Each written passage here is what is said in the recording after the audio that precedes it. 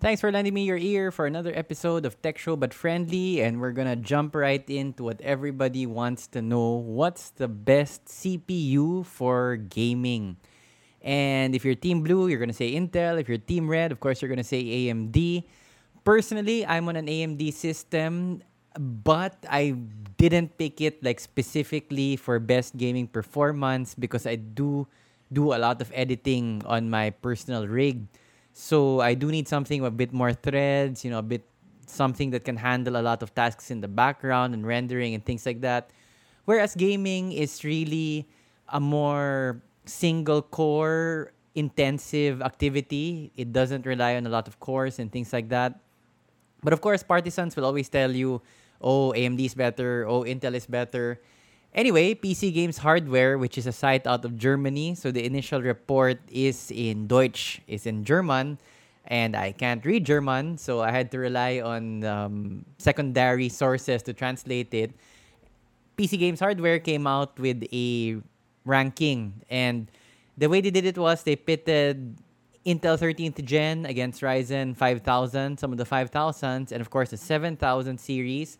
They used DDR5 for the Intel 13th gen, even though you can use DDR4 with Intel 13th gen. They went with DDR5, and they paired it with a 4090 and only played games at 720p.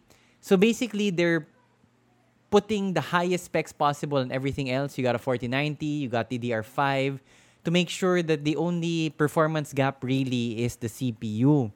And the crown, King of the Hill for gaming, goes to Intel with the 13900KS beating out the 7950X.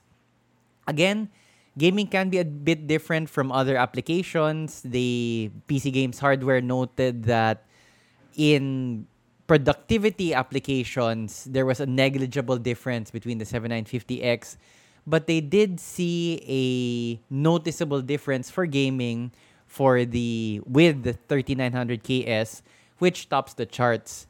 Interestingly, the R7 5800X 3D, and I've talked a lot about the 3D CPU. It uses a new architecture, well, not too new, but an innovation by AMD, which adds more cache to the CPU, makes more cache available. And this was really like a game changer. Performance was really good, especially for gaming. So much so that when the 7000 series came out, a lot of the benchmarks, at least for gaming, were still favoring the 5800X 3D. And the 3D versions of the 7000 chips have not come out yet, but they will be coming out soon, like within this year. But surprisingly, the 5800X 3D was actually even beaten out by a 12700K. Yes, you heard right, Intel 12th Gen.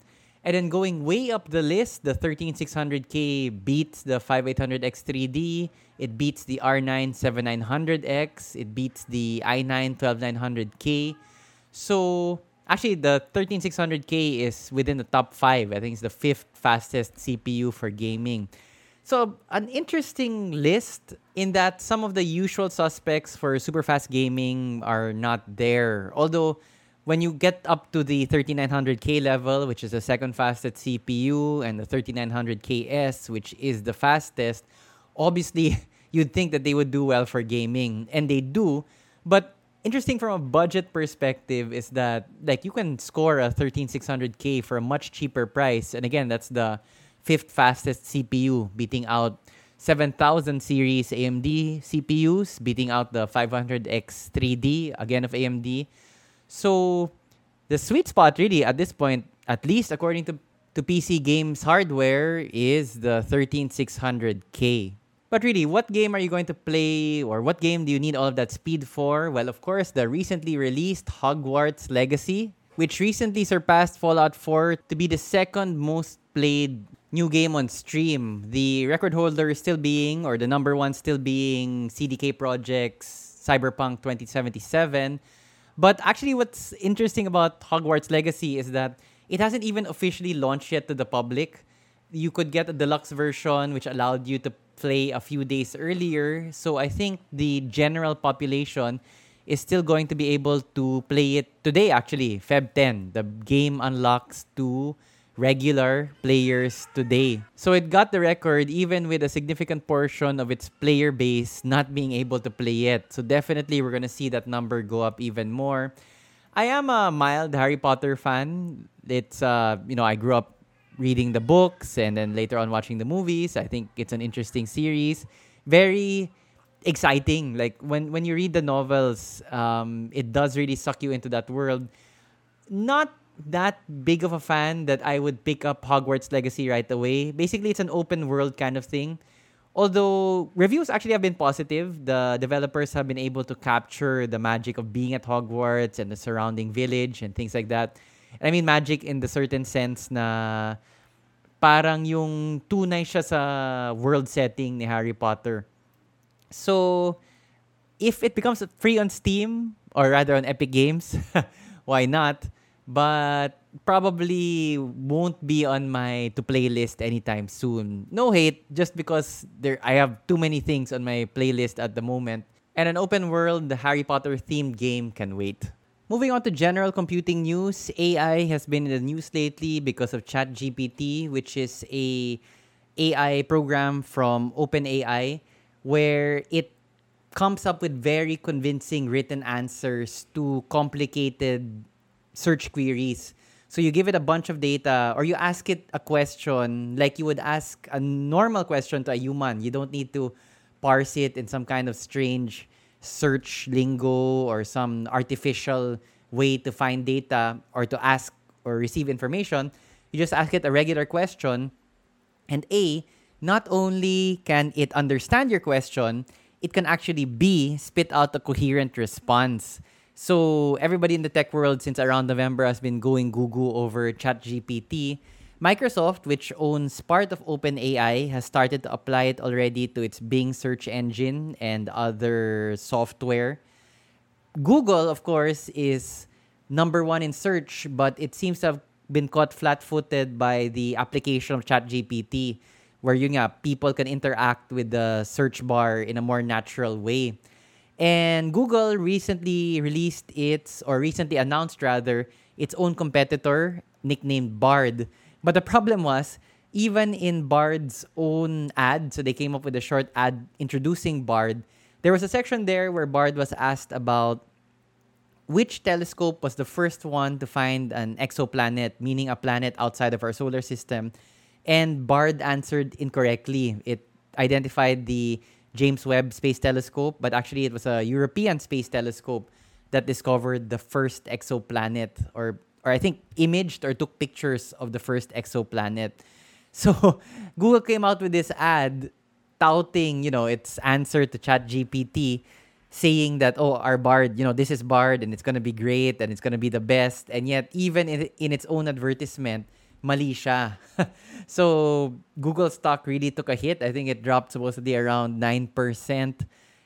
It's an interesting time right now. AI has been around for quite a while, but we're really starting to see its application to everyday kind of things. Like you ask it to generate art and it comes up with convincing images. You ask it a normal question in normally phrased language and maintindihan ka niya. And not only na maintindihan ka niya, tama pa sagot niya. So in the academe, I've started teaching again in my home university just this semester. There's a lot of talk about being afraid of how students might use this AI to come up with test answers rather than thinking for themselves and coming up with their own answers. And it's not just in the academe, in the general computer space, a lot of companies are scrambling to catch up or implement this technology. Google in particular seems to be a little, in poker we call it nagtitilt, na parang medyo your strategy hasn't quite worked out, but you're kind of fuming, you don't know what to do, and you're tilting, you're not thinking straight.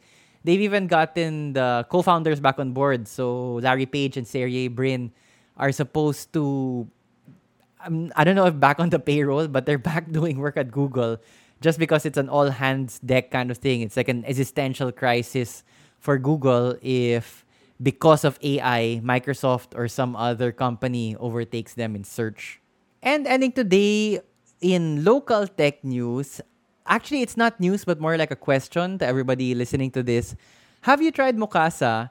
And what's their beef with Gcash? So Mukasa has been spamming me a lot in particular, as well as some other people that I know. Spamming in the sense that, in the classic sense, that they send you unsolicited commercial proposals. From my research, it seems to be an app or a service like Bilis or Bilis where you can get installment payments for certain purchases. And the spam texts do seem to reflect that na parang 0% installment, parang ganon. And then a few days ago, Mukasa sent me a text message basically saying that we're better than Gcash. Like, we're really 1% compared to compared to Gcash, which Mukasa implied isn't. And then a couple of days after that text, they had to send a text saying that they're sorry and they didn't mean to impugn or imply anything negative about Gcash. So I have no idea what's going on there. I'm kind of curious. I tried to research online, but there hasn't been a lot of chatter on the whole Mukasa having to take back or having to clarify that they weren't saying anything negative about Gcash. But I am kind of curious what the whole thing is about. Like, was it just an overzealous marketing push?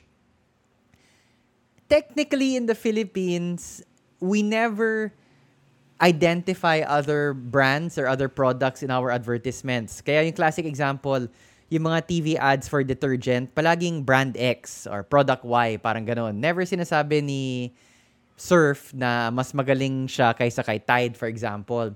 And that's not really a law, but it's just a code of conduct between advertisers. I think it's codified in the, I don't know, there must be, I don't know what they call it, but like, yun nga, parang the guidelines that all advertisers have signed up to. So it's not a law per se, but A, it's common practice, and B, yun nga, it's codified in this kind of association, I think, among major advertisers. That's why we never see, in the States, sobrang common yun, na you will mention your competitor outright in your ad, and you can say anything, freedom of speech and all that. Here in the Philippines, we're more restrained. We're more restrained by choice. Yun nga, it's a voluntary kind of self-limiting conduct that everybody has just sort of agreed to. Although you can argue that, yun nga, yung advertising code na yun, I mean, you could argue that my particular brand did not sign up to that, diba? So, Mukasa probably is in the clear. It's not that big a company. It is, or at least not that well known at this point. It is supposedly based in Singapore, but they launched operations here in the Philippines very early on. So they launched in Sing, but very early on moved or had operations here in the Philippines. I don't know if we were their first target market. Like, they were really set up to do business here in the Philippines. Yun nga, ang daming mga tanong. It's just interesting that they kind of had to backtrack a little. I wonder if what the behind the scenes of that was, na may mga Globe lawyers ba complaining to Mukasa na, oh, yari kayo, don't libel us or whatever. So kind of interesting that Mukasa had to back down a little bit and go so far as to have to publicly apologize and clarify and say that, oh, we didn't mean to malign Globe or Gcash, sorry, Gcash in particular.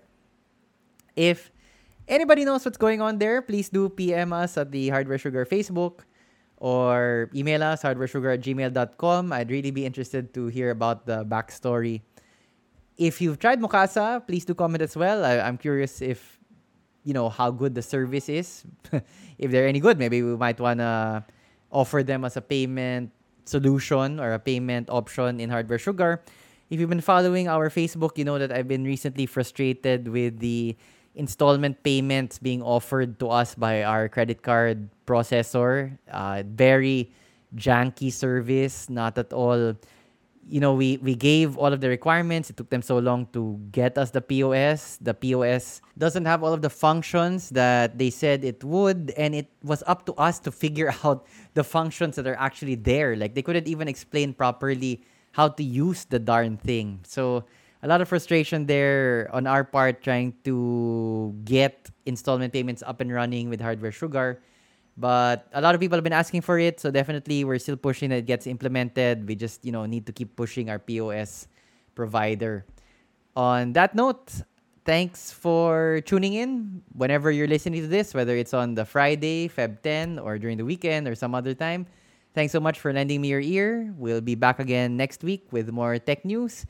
And do please use those channels. PM us on our Facebook page, email us, comment on our YouTube or on our Facebook if you're getting value out of these podcasts. I mean, I do see the numbers. The numbers seem to indicate that at least there are some people, some people out there listening. But yeah, I've commented before that the podcast is really kind of like you're shouting into a vacuum, and you can't know, or the analytics aren't really there yet to let me know if like what you want me to improve on, what we can do, and things like that. So please do drop me a line if you're enjoying these short monologues, because we are open to changing up the format a bit, whether it's interviews or some other kind of thing.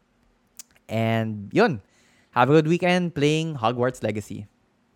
As for me, I'm still going to be finishing Death Stranding, which I got free from Epic Games, but not really free. If you also listened to that podcast, the base game became free, but I had to pay around $250 for the director's cut, which I find to be okay na. And I am enjoying the game so far. And you can catch that on our live streams on our YouTube channel as well.